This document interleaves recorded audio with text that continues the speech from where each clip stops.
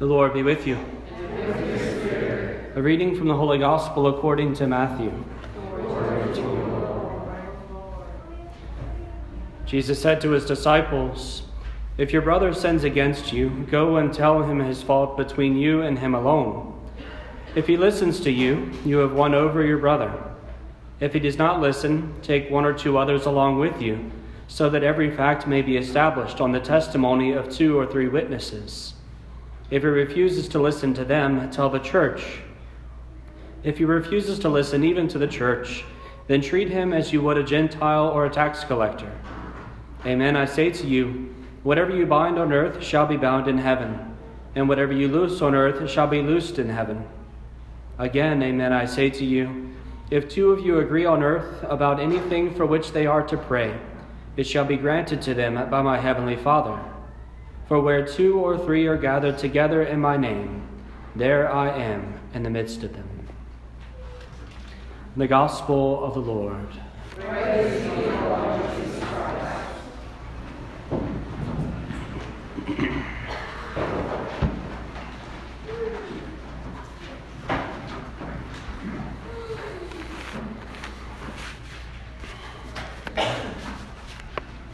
The conclusion of our gospel this week encourages us to reflect upon the importance and indeed the power of prayer in a community.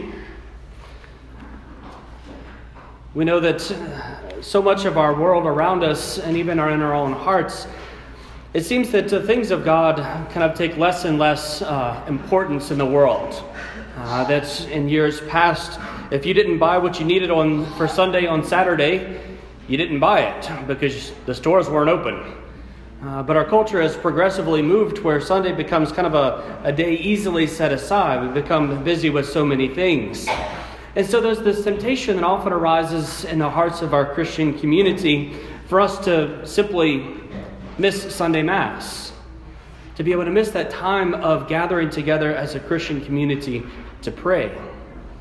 Indeed, we know we are supposed to pray at all times. But I've often heard the response of not coming to Mass, the simple response of many people kind of, I think, more or less trying to absolve themselves, is, Father, I don't have to go to church to pray. Agreed. Indeed, we should pray everywhere. We can pray in the car. We can pray at home. You can pray anywhere you like. But the Lord God does command us to be able to come here to Mass each week, to gather as a community to pray. While we pray many times individually, it's important for us to gather as a community. Unfortunately, in some places and sometimes, our spiritual life can become more of a me and Jesus type of thing. Where it's just me and Jesus, where if I just had my prayer time with Jesus, I'm okay and everything's okay. God's happy with me, I'm happy with Him, and life goes smoothly. But the simple reality is that on the day of our baptism, we were not baptized into a relationship with just me and Jesus. We were baptized into the body of Christ and became members of a church, of a community, with responsibilities and obligations, as well as gifts that we receive on account of such. So there's this reality that we are necessarily connected to other people, whether we like it or not. The invitation is for us to come together and to pray. Now, there's a beautiful aspect about that, because whenever we're by ourselves, it's easy for things to just go smoothly because we always get what we want, huh? Mother Angelica said it beautifully when she said, if it wasn't for other people, we would all be saints. Because other people, when it comes down to it, we all know, bother us. That person that sometimes gets under our, just gets on our last nerve, whether they mean to or not, that's the reality. And the beautiful thing about being a Christian community is that we come to church and we sit next to people we know or don't know, that we may like or not like. They may be the exact opposite of us in so many ways, and yet we come together to pray.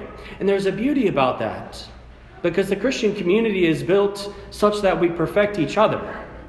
That's why our readings today all focus on fraternal correction. That if we don't actually see things in ourselves, if we don't recognize the plank in our own eye, it's the invitation of a brother or sister in Christ to come and say, have you noticed such and such? and to help us to grow, to help us to become who Christ calls us to be. So it's important for us to gather together as a community to take off each other's rough edges and to become the saints that Christ has called us to be, the holy children of God. Indeed, the liturgy that we pray each week emphasizes this importance for us of gathering in prayer, because partly it's due to God, but also not simply because of what we get out of the deal, but because of our place and what we can actually do for others by the power of our prayers. And this is an important thing for us to recall. Last week we left off in the offertory, where we were talking about whenever we come to the offertory, we put our collection in the baskets, and then we bring up the bread and the wine. But the more important offering is it's not the external things to us. It's not what's in our wallet or what happens to be on the table in the back. The important thing, though we don't need those other pieces, the greatest piece is that Christ asked for our heart. He can do great things with bread and wine, absolutely. We need them for Mass. But He desires even more our hearts. To be able to give our life to Him as that living sacrifice that we heard from St. Paul. So we continue with that part where those offerings are received by the priest and then in the procession to the front. And he takes those offerings, brings them to the altar, prays the prayer over a blessing over the bread, places it on the altar, the prayer of the chalices with the wine, places them on the altar. And then he turns to the side and he goes to wash his hands. There's a reminder to the priest of his sinfulness. He prays a prayer, Lord, wash me from my iniquities and cleanse me from my sins. Basically, it's a prayer, let not my impurity and my imperfection bring shame to the sacrifice. Lord, cleanse me. Make me as perfect as I can possibly be in this moment as we come to offer this gift to the Father. And so the priest, having asked and prayed and washed, in a sense, to be able to be made as pure and as holy as he can possibly be, he returns to the altar and turns to the people and says, Pray, brethren, that my sacrifice and yours may be acceptable to God, the Almighty Father. There's an important phrase in there that changed with the translation that we had from 5 or 6 years ago. The translation before was, Pray, brethren, that our sacrifice may be acceptable. As if it was you could phrase it in such that it kind of seemed like it was just a sacrifice, like one thing on the altar. It's ours. It's that one thing. But the recognition where the priest says, my sacrifice and yours may be acceptable, it's the recognition and the reminder to us that the priest offers something himself. He offers himself, but also the community is offering their own sacrifices. Again, just as we talked about in the offertory, we place ourselves, our intentions, on the holy altar to be transformed by God. And so after that prayer, asking the Lord to be able to bless the offerings that we give, the community responds to that phrase with, May the Lord accept the sacrifice at your hands for the praise and glory of his name, for our good and the good of all of his holy church. Now that's an important phrase. It's, we kind of rattle it off. You could just say it, just rote memory, and not even realize that it comes out of our lips. But that prayer that we pray has the two reasons that we come to Mass every weekend explicitly contained in it. We come and we offer the sacrifices for the praise and glory of the name of the Lord, first and foremost, because our first duty is to God. Love God, then love neighbor, right? So our first obligation is always to the Lord. While we come to Mass on Sunday, the main purpose is not what do I get out of the deal, but rather how good is the worship that I offer to my God. Do I adore him and praise him first? And whenever we give God something of ourselves, we know that he's never outdone in generosity, and so he returns a blessing to us. So we get something out of the deal. But the main piece is that we offer something to him first, for the praise and glory of his name. We offer him adoration. And then the second piece that follows immediately behind that is we pray for our good and the good of all of his holy church. First for the glory of God, then for the efficacy and powerful nature of our prayer. That it would build us up. That it would make us who we're supposed to be as Christians. That's our entire goal. As a Christian people, we know that our purpose is not just for us to come to Mass to be able to fulfill my obligation as if, again, the me and Jesus mentality. I did my due to Jesus, I went to Mass, period. But rather it's the invitation for us to be able to go and to become who we are called to be so that we can go out and help the world to be who it is called to be. Remember that Jesus looked at the disciples and he said, "You are the salt of the earth and the light of the world." The salt of the earth, the stuff that brings out the goodness, just like salt brings out the good taste, the rich flavors in a good food. So also the same as we go out, we salt the earth with our presence, with the grace of God, and we allow the goodness to be pulled out from it, to pull Christ out of people, and to allow their wickedness, the sinfulness, the brokenness to be cast away. To be light. To be the light that goes and shines forth, to be able to show the goodness of everything around us and within us. And ultimately to show us to the light of heaven. So that's who we're supposed to be. It's not just that we come and I pray for myself. Indeed, I have my intentions, I have my needs, and the Lord knows them and He responds to them and He helps. But also our place as Christians is to pray for the world. It's not just us in it. It's to pray for everyone, that God's grace may cover the earth. And so the response continues in the course of the Mass, at the response of the people praying for the praise and glory of the name of the Lord, and that our prayers and offerings may be for our good, for the good of the church. The priest continues, he prays the blessing, the prayer over the gifts, and then begins what's known as the preface dialogue. Right? It's, "The Lord be with you, and with your spirit. Lift up your hearts. We lift them up to the Lord. Let us give thanks to the Lord our God. It is right and just." And then the things that you just said about for the praise and glory of His name, for our good and good of all of His holy church, that we give to God first, and then we receive from ourselves second, the priest repeats that essentially. Because every single Mass, the preface begins with, "It is truly right and just, our duty to God and our salvation, the gift for us, always and everywhere to give thanks." It is our duty and our salvation. We give to God first and foremost, but we know that whenever we come to serve Him, He serves us as well. He comes and He changes our hearts. He rubs off those rough edges and smooths us over, again, to make us more of who we are and who we're called to be. And what a gift to know that the Lord does this over and over and over again, ceaselessly. Just trying to grant us the gift of salvation. Every time we come to Mass, we take one more step closer to heaven. One more step. Looking forward to the day. So the Lord helps us to be able to pray for ourselves, for our own salvation, but also through us for the salvation of the world. We can go through the lives of the saints and see countless examples of how the power of prayer literally changed the world. We don't have to look very far to see that some years back, decades back, whenever the fire was raging in New Orleans and consuming the city, it was the Ursuline sisters and the power of their prayer that stopped the fire. It's been attested to. Instances in which people prayed and storms ceased or simply disappeared.